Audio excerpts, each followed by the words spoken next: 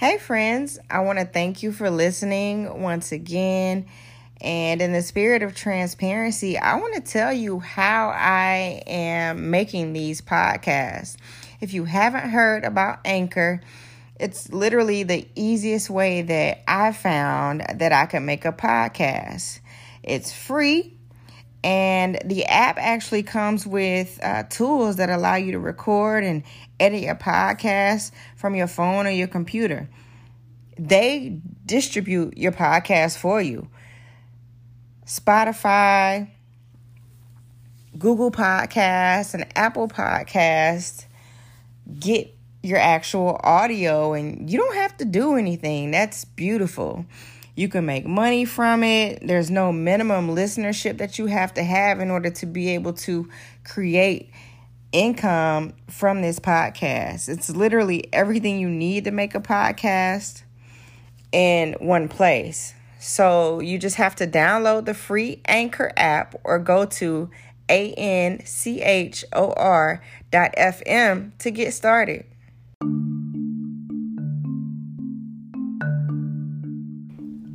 Hello. Thank you for listening. I really appreciate you taking the time to lend an ear. I really appreciate your attention while we are living in some tumultuous times right now. People, I come to you as an African American female physician. Merely existing and operating in the space of healthcare is and has been revolutionary.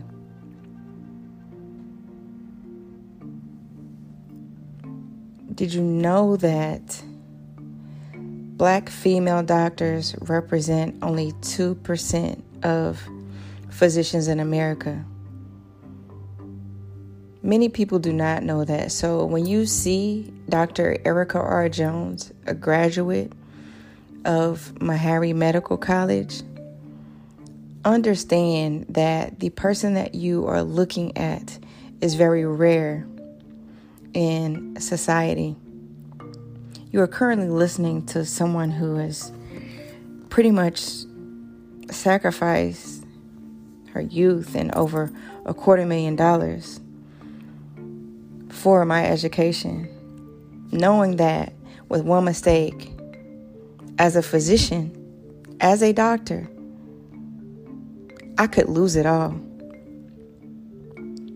When physicians make mistakes, we get sued. We lose our medical licenses. And sometimes we even get thrown in jail in some cases. Because we have taken an oath to do no harm, there's very little wiggle room for certain mistakes. And although we are human, we are held accountable for errors on so many different levels. So watching what is playing out in the news with the recent murder of Breonna Taylor, with the murder of George Floyd, the murder of Ahmaud Arbery, is extremely disturbing. I am talking to you to bring light to these issues. Particularly today, I want to highlight the life of Breonna Taylor. Today is her birthday. Breonna Taylor would have been 27 years old. And for those of you who are unfamiliar with who Breonna Taylor is and why I feel that this is relevant, it's because I relate to Breonna Taylor. She was a young African American female in healthcare. During the coronavirus pandemic, you would label her as essential. She's the type of woman that people clap for. She had dedicated her life to helping people. Breonna Taylor worked 2 jobs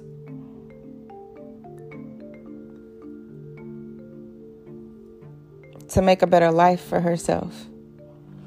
She was what we call an EMT, or an emergency medical technician, out on the streets helping people. And a huge mistake was made. Officers in Louisville, Kentucky claimed that they went to her apartment on March 13th to execute a search warrant for someone at 1 a.m. They were in plain clothes and ended up putting at least 8 bullets into our hero, into our essential hero, Breonna Taylor. Records show that the person that these officers were looking for had actually been arrested earlier at a different location. So when I talk about the magnitude of this mistake,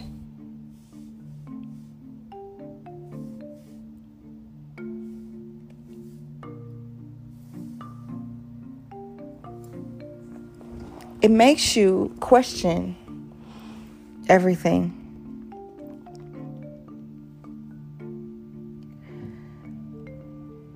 It makes you wonder why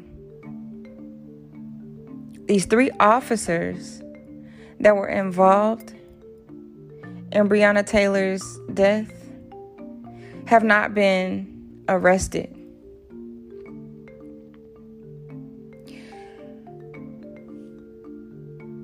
As a physician, it makes me question so many other things. We have lost a true hero in our ranks. Breonna Taylor could have gone on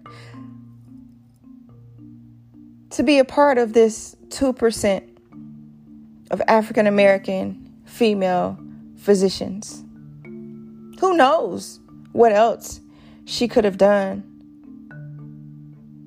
outside of being an emergency medical technician.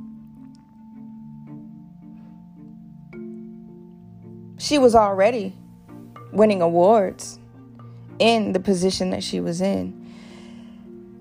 And today I want to highlight her life. I want to make sure that no one forgets Breonna Taylor,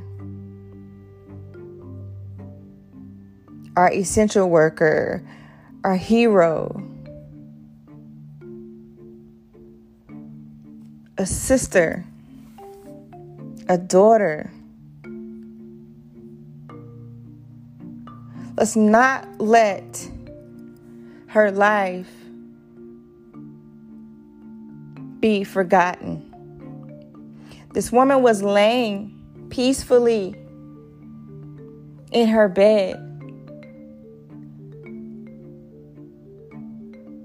and knowing the fact that she had sacrificed her life to help people in the field of healthcare,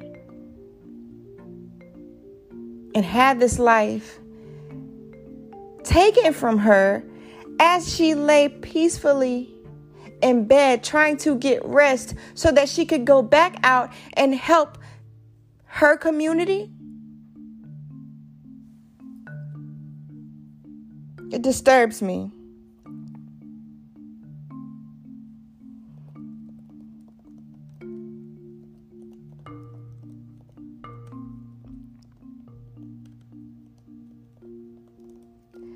I am grieving for this sister. And I'm demanding justice for Breonna Taylor. Her killers are still employed as Louisville police officers.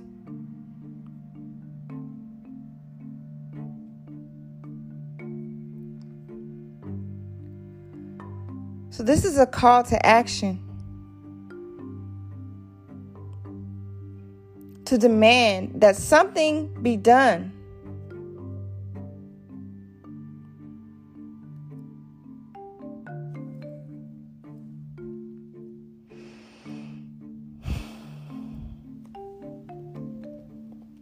Something has to be done. We cannot rest until something is done.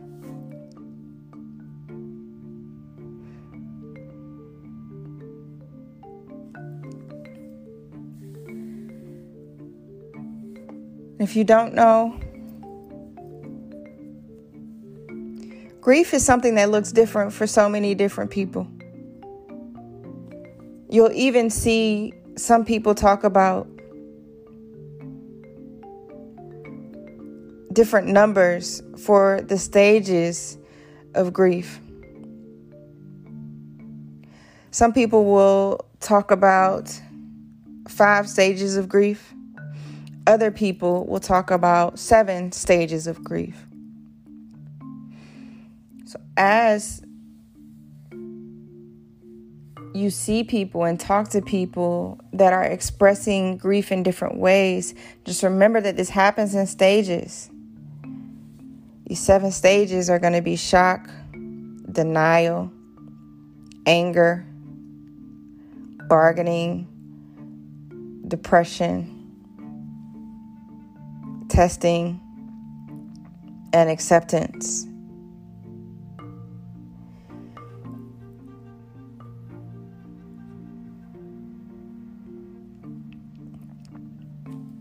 You can't tell people how to grieve.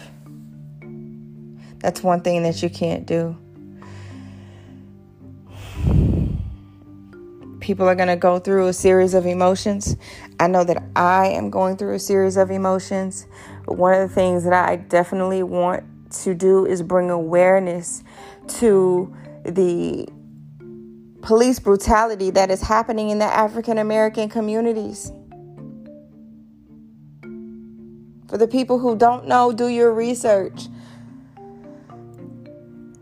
For the people who have had the horrible experience of having to deal with police brutality and having to deal with racism, you are not alone, and we are going to continue to talk and take actions to eradicate racism and let people know that racism is a public health issue. Police brutality is a public health issue.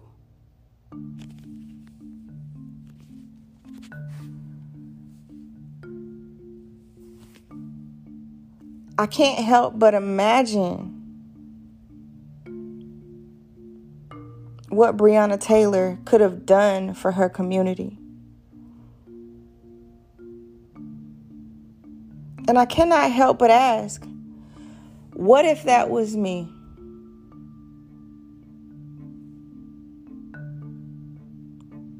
What is stopping the police from coming into my home and shooting me in my sleep?